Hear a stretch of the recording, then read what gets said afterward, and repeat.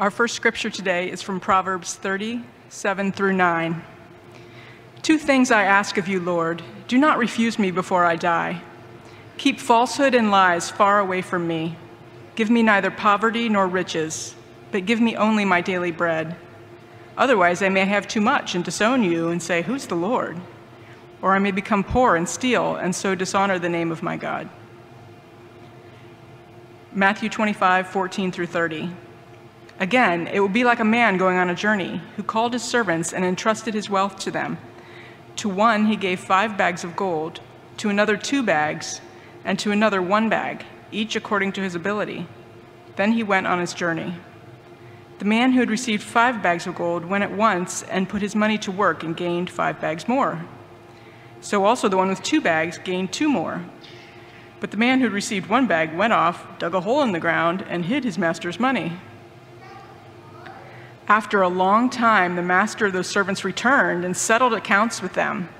The man who had received 5 bags of gold brought the other 5. Master, he said, you entrusted me with 5 bags of gold. See, I have gained 5 more. His master replied, well done, good and faithful servant. You have been faithful with a few things. I will put you in charge of many things. Come and share your master's happiness. The man with 2 bags of gold also came. Master, he said, you entrusted me with 2 bags of gold. See, I have gained 2 more.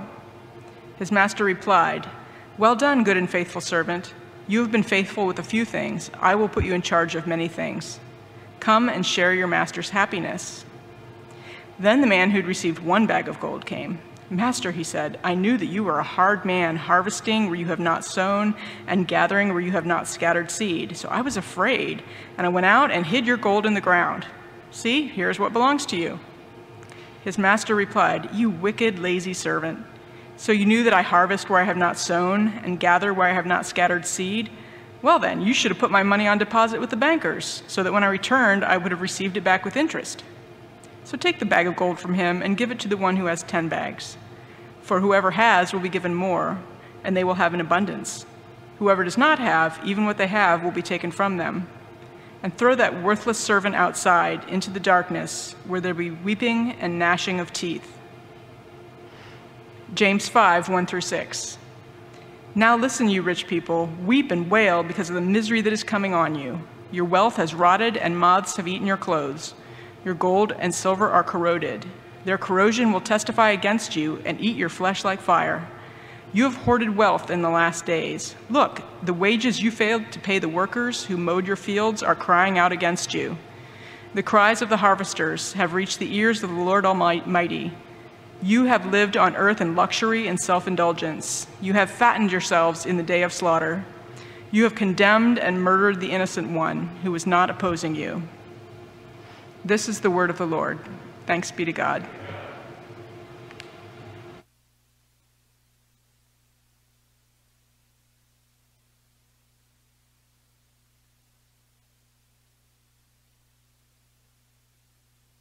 Though China boasted the world's largest economy until the middle of the 19th century, of middle 1800s, it faced a series of significant pressures.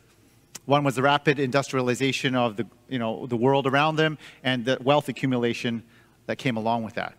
And secondly, there was this external pressure from the West exerted through trade pacts and through the Western colonialism that came along with the Opium Wars and the perceived partnership of those things together with Christian missionary activity in China. And third, internally, there were centuries of decline under weak leadership, which led to regional warlords and extreme poverty for much of its people. By the turn of the 20th century, the ineffective rule of China's last emperor moved a number of citizens to action against this ineffective monarchy who lived such an extreme opulent lifestyle in contrast to the lives of most of its citizens. And one of those men who was moved to action was a gifted writer and an intellectual named Zhu Jixing. He was a close colleague of the revolutionary Sun Yat-sen. I think is a picture somewhere on here.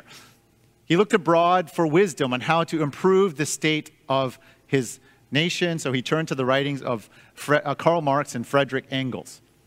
Zhu was the first to translate their work into Chinese and introduce those ideas to China. Zhu was so moved by apparent injustice against his people, he believed that a complete reset of society was needed. And for him and those who followed in his footsteps, the ideals of communism and of atheism would be the answer to this inequity and injustice that he observed in his homeland. Now, most people would not recognize the name Zhu Jixin. In fact, the only reason I know about him is that he is my great-grandfather. And so here's a picture of Ashley and Evan at our family's visit to his memorial, located on the grounds of a very prestigious school in Guangzhou, China. While I might disagree, he and I might disagree on how to solve economic injustice, I've been inspired by his concern for the flourishing of his homeland. You know, today, as we continue this series on just relationships in a just world, we're going to look at what economic justice might look like in the major economic systems of our world today, and what Scripture might have to say about them. In light of Jesus and of God's kingdom, how might we as God's people advocate for an economy of what I call thoughtful love, an economy of thoughtful love? Okay, I'm going to attempt to speak about all these big things in the next 20 minutes. So here we go. The question, number one, the question, is there a biblical economy? Secondly, the problem of thoughtless guilt. And the third, the hope of thoughtful love. The question, the problem, the hope. Now, America prides itself in being the leader of the free world. People from all over the world come to America to participate in the free market economy in hopes of achieving the American dream. And for the most part, that expectation is justified. America still is the largest economy in the world, especially since World War I. But, as many have pointed out and we've been learning over the past few weeks, America also leads in a number of other indices, like COVID deaths. It leads the world in mass incarceration. It leads the world in gun ownership and mass shootings, as the recent weeks have reminded us. America leads the world in reliance on painkillers. Did you know that America consumes 80% of the world's opioids? It also surprised me to learn that America does not lead the world in free market capitalism. In fact, it doesn't even break the top 10, according to statistics from 2021. So here's a quick macroeconomics course based on what I can know, so feel free, if you know, you can correct me, okay? Our modern economies fall within the spectrum of capitalism, socialism, and communism. These were all defined in the 19th century, so you won't find those terms in the Bible, of course. They were developed in response to this rapid industrialization of the world. Capitalism focuses on private ownership of the means of production and allowing the laws of supply and demand, Adam Smith introduced these ideas, to determine pricing and the distribution of goods. There's a direct relationship between those who produce the goods and those who buy the goods, and that's what determines pricing, not the government or not some institution. So private owners benefit from all the profits, but they also take all the risks and take all the losses if their businesses don't succeed. Socialism was developed in response to capitalism to say, like, there are some private ownership of goods, but there's also some public ownership of goods that were meant to be managed by the government or the state for the benefit of all. And then you have communism, which takes these communal benefits of socialism and but takes away the private ownership of goods and private distribution of goods, and that puts that in the hands of the state or the government. Now, just so you know, no modern national economy is purely capitalist or purely socialist or purely communist. Even America is not purely capitalist. We regulate many parts of our economy, and the government manages social goods like health care, education, transportation, and things like libraries. The government also subsidizes industries and provides bailouts and emergency assistance whenever it's required. So, when it comes to the Christian faith, we can find some support in Scripture for these various economic systems in Scripture. So, Americans and capitalists will often turn to verses like Proverbs 13:4, which says, "A sluggard's appetite is never filled, but the desires of the diligent are fully satisfied." Capitalists like verses like that emphasize the rewards of hard work and personal responsibility. And then we heard Roz read Matthew 25 that emphasize making the most of what has been entrusted to you. Don't we all aspire to be like those first two servants who get 2 bags of gold and turn it into 4 bags, and 5 bags of gold and turn it into 10 bags? We don't want to be like that last servant, right, who hides their stuff in the ground and does nothing with what has been entrusted to them. So those of us, that's just wasting resources, wasting what God has given to you. And so we snub our noses down at people who put all their money into a savings account at 0.5% rather than into markets or starting businesses with it. And even more, we shake our fist at anyone, and especially the government, who would attempt to limit us for making more than we can possibly make through regulations and rules. Now, those of us who are more socially or communally inclined find support for socialism and communism in verses like Acts chapter 2. Which says, all the believers were together and had everything in common. They sold property and possessions to give to anyone who had need. Neil led us in a call to worship based on this text. There's communal sharing and resources for the benefit of those who most needed it. In the Old Testament, we hear this vision of Jubilee described in Leviticus 25 that seems to suggest that private ownership of property is never meant to be permanent. It's something that aligns with communist ideals. And even more, we find in Christian asceticism seen in the lifestyle choices of communities like the Hutterites or the Amish, or the tradition that our church affiliates with the Mennonites. Like monastic traditions in the past throughout Christian history, they draw inspiration from the Beatitudes of Jesus in Matthew 5 to live as this alternative community in the world. They take verses like Luke chapter 12, 15 verse very seriously, where it says, then he said to them, Jesus says to them, watch out, be on your guard against all kinds of greed. Life does not consist in the abundance of possessions. So live a life of simplicity. So as you can see, there is no modern economy that is more biblically sanctioned than another. All can be traced to a biblical ethic. But also all have deficiencies and their temptations. So as the world, and specifically America, became richer, especially after World War II, there has been an uncomfortable problem of how do we respond to wealth and poverty and inequity. During the 60s, Christians began articulating theologies of wealth and poverty to make sense of what scriptures had to say about this topic. So the Catholic Church published their theological reflections in Vatican II. We also saw the rise of liberation theology in works like the writings of Peruvian philosopher Gustavo Gutierrez, where he expressed a conviction that change in light of extreme injustice, especially in the area of poverty, must be experienced now in this life. Then you have people like Ron Sider, whose influential work, Rich Christians in an Age of Hunger, led to the founding of an organization now called Christians for Social Action. It's a group that our WCF member, Alyssa Sickle, works for, and whose executive director, Nikki Toyamasito, has come to speak here at WCF before. The 60s also brought rise to the prosperity gospel, also known as the name it and claim it gospel, where the relationship between faith, which articulates a relationship between faith and wealth. It said, if you only believe God enough and you give enough to the church, then God is going to bless you materially. God will ensure your material prosperity. We also saw Anabaptist or Mennonite voices advocating a countercultural community informed by faithful stewardship, informed by care for the poor, and sharing for the sake of the wider community. You know, WCF is connected to those values through our affiliation with the Mennonite denomination, and through our friends at Sojourners, whose office is just a few blocks west of us here, and one of our community members, Elizabeth Denlinger-Reeves, works at.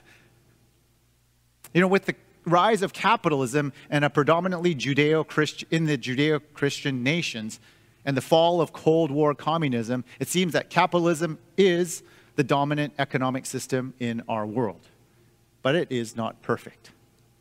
As wealthy as America has become, the gap between the wealthy and the poor, domestically and abroad, is widening. And as wealthy as America is, we are last amongst the top 18 nations in giving foreign aid as a percentage of our GDP. So perhaps our confidence as a Christian nation, quote, and as a nation of free market capitalism requires a bit more humility and a bit more honesty. Our supposedly free market is not so free when industry lobby groups have the ears of politicians and provide bailouts to favor them at the expense of America as a whole. Now, I know some of us might work for industry groups or contractors for them, so I'm going to pick one that I think is pretty safe in a Mennonite church. The gun lobby. The gun lobby is one egregious and downright evil example of this.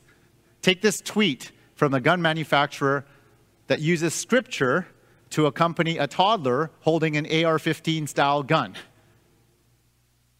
We should be incredibly cautious about presuming how our wealth and success and capitalism intersect with our professed faith in God. Now, some Jesus followers insist that wealth is a reflection of God's blessing on you. And while others insist that poverty is a sign of God's blessing on you. But take a look at what Rod's read for us earlier in Proverbs. We see that neither wealth nor poverty are necessarily signs of being more blessed by God. Throughout the Old Testament, there is no automatic support for one economic or liberation analysis of poverty. Neither amassing riches or getting rid of them is automatically good or bad. We can find support for hard work that capitalism values, but the poor are by no means automatically lazy. The relative equality promoted by socialism appears too in Scripture, but that equality or sharing comes through individual or family or community relationships and ties to property rather than through state or government control. We also find echoes of prophetic denunciation towards social injustice central to liberation theology, permeating all of the Old Testament. But not once do we find a call for violent resistance or overthrowing Israel's oppressors merely on those grounds. Capitalists hold up their values of hard work and growth of wealth to guilt others who do not appear to be working hard enough, without recognizing that the unequal starting points and abilities and obstacles that many people face. Socialists hold up their value of communal concern to guilt those who do not seem to be generous enough with what they have. Liberationists uphold their value of overthrowing any perceived injustice in this life by presuming guilt on anyone who holds cultural or material power. The focus of all these isms on others is on what others are not doing good enough. Whether it's hard work to grow wealth, or whether it's sharing your wealth for the poor, or whether it's requiring oppressive structures to be overthrown in this life. None of those are automatic evidence of God's blessing. You see, in the Old Testament for Israel, the promise of blessing and material blessing is tied to obedience to the covenant, living in right relationship with the living God. Material blessings were tied to their altar sacrifices. But on this side of the cross, Jesus has fulfilled all the demands of the covenant. And so wealth as a sign of God's blessing and a sign of, as a reward for your labor that is found in the Old Testament are two strands that don't appear to continue into the New Testament in life described there. In the Old Testament, the material blessing for Israel in its land and the bounty of its land was never an end in itself. That material blessing was always viewed with sharing and generosity in mind. God's promise of abundance of blessings and material blessings to Israel was meant so that it could be shared with the nations and with those in need. Theologian Walter Brueggemann describes this posture in Scripture towards wealth as one of respect and resistance. So, how do Jesus followers demonstrate respect and restraint towards wealth? It's not by thoughtless guilting and shaming others for their lack of hard work and determination, or for their lack of generosity, or for holding some degree of privilege and power. Perhaps our relationship with the economic systems can be expressed in this, what I call the hope of thoughtful love. Roz read for us in James chapter 5 how the writer has harsh words to say about the rich. And here it may be easy to presume that James is condemning anyone who is rich. But in light of who he is writing to in the entire letter and the suffering they face, the rich here appear to be wealthy non-Christians who are oppressing the Christian community that James is writing to through unfair wages and through extravagant, selfish consumption. The way they use their riches shows little regard for those who are innocent and those who have the least, when he says, you have condemned, in verse 6, you have condemned and murdered the innocent one who is not opposing you. The wealthy have not shown concern, let alone love, for Jesus' followers that James writes to. So, how does James encourage the church to respond to this injustice and oppression? If you read further in that letter, James doesn't rally them to overthrow oppressive systems. Instead, he calls them to patience and hopeful trust, recognizing that God alone is the one just judge who will set things right. He calls for respect and restraint in how we might complain against one another or in naming our oppressors. Their response seems to be rather un-American, where we are all too ready to raise our middle finger against anyone in defiance. But it is one way of moving in hopeful and thoughtful love. This doesn't mean that we cannot or that we should not speak out against injustice or oppression. But our hope is not found in that oppressive system being torn down. Because what happens is another oppressive system comes in place. It's just chatting with Neil before, and what Karl Marx and Engels realized is that they had to use force to make people comply with the ideals of communism. Our hope is in the living God, who will one day restore all things in this life, all broken and evil things. Instead of focusing on our attention on our oppressors and oppressive systems, it seems that Jesus' followers are invited first to draw attention to those who suffer most at the hands of these oppressive or unjust systems. As Proverbs 31 exhorts, Jesus' followers should be the first to speak up, not for themselves, but for those who cannot speak for themselves. Proverbs 31, verse 8 and 9, say, speak up for those who cannot speak for themselves, for the rights of all who are destitute. Speak up and judge fairly. Defend the rights of the poor and the needy. You know, in light of our dominant capitalist system that we all live in, until a different or better system comes up, perhaps the hope of thoughtful love might look like what some Jesus followers have called, quote, an economy of care, or a theology of enough. This offers a helpful counterpoint to this unfettered capital growth that capitalism advocates for. These approaches acknowledge this temptation to cloak what was considered cheap or miserly or lacking generosity as what Christians often say, I'm being faithful with what God's given to me. We give the bare minimum, and only when it's convenient or only when it looks good to give, rather than making a plan to allocate a percentage of our income to give and increasing that over time. Do you sit down and make a plan and review how much you give as a percentage of your income? You know, many of us find our incomes growing through our careers, and we can choose to limit our expenses by not allowing unnecessary lifestyle creep that is always tempting.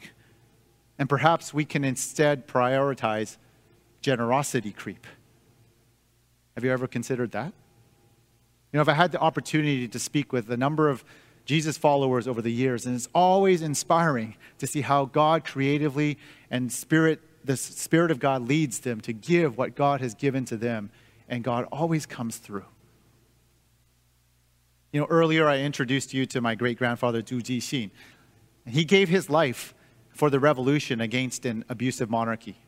So convinced was he about the cause that he lost his life to it at the age of 34 when a stray bullet killed him as he tried to mediate between two regional factions in the revolution.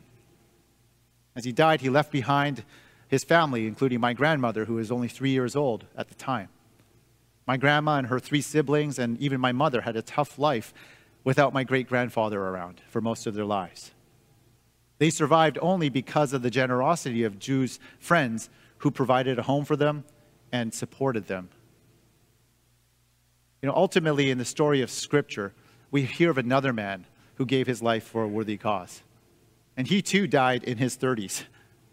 He gives his life sacrificially out of true, thoughtful love for others, for the world, for you, and for me. This man is one who models the hope of thoughtful love. And he models it perfectly. And his name is Jesus. And we find that in Jesus' life and ministry, he is not primarily concerned for overthrowing oppressive systems and empires, even though that was very much in the face of the people he was ministering to. But he was there to overthrow the oppression of selfish concern. This selfish concern traumatizes us to believe that only we can protect ourselves. So we do things on our terms rather than on God's terms. This selfish concern prevents us from being able to receive God's love fully and to give truly thoughtful love to our neighbor. Only Jesus is the truly just one who makes all relationships right. We cannot place our hope in economic systems, and neither can we place our hope in overthrowing unjust economic systems, because another one will simply take its place. Our only hope is found in a person who makes all things whole and new. May we follow Jesus faithfully, living generously and hopefully as he did. And with the Spirit's help, especially on Pentecost Sunday, knowing that we can't do it on ourselves. In doing so, may we find ourselves participating in God's renewal of the world, including economic systems that relieve poverty and suffering for the most vulnerable, speaking up for them, seeing them, and may we faithfully steward all that God entrusts to us in this life. Amen.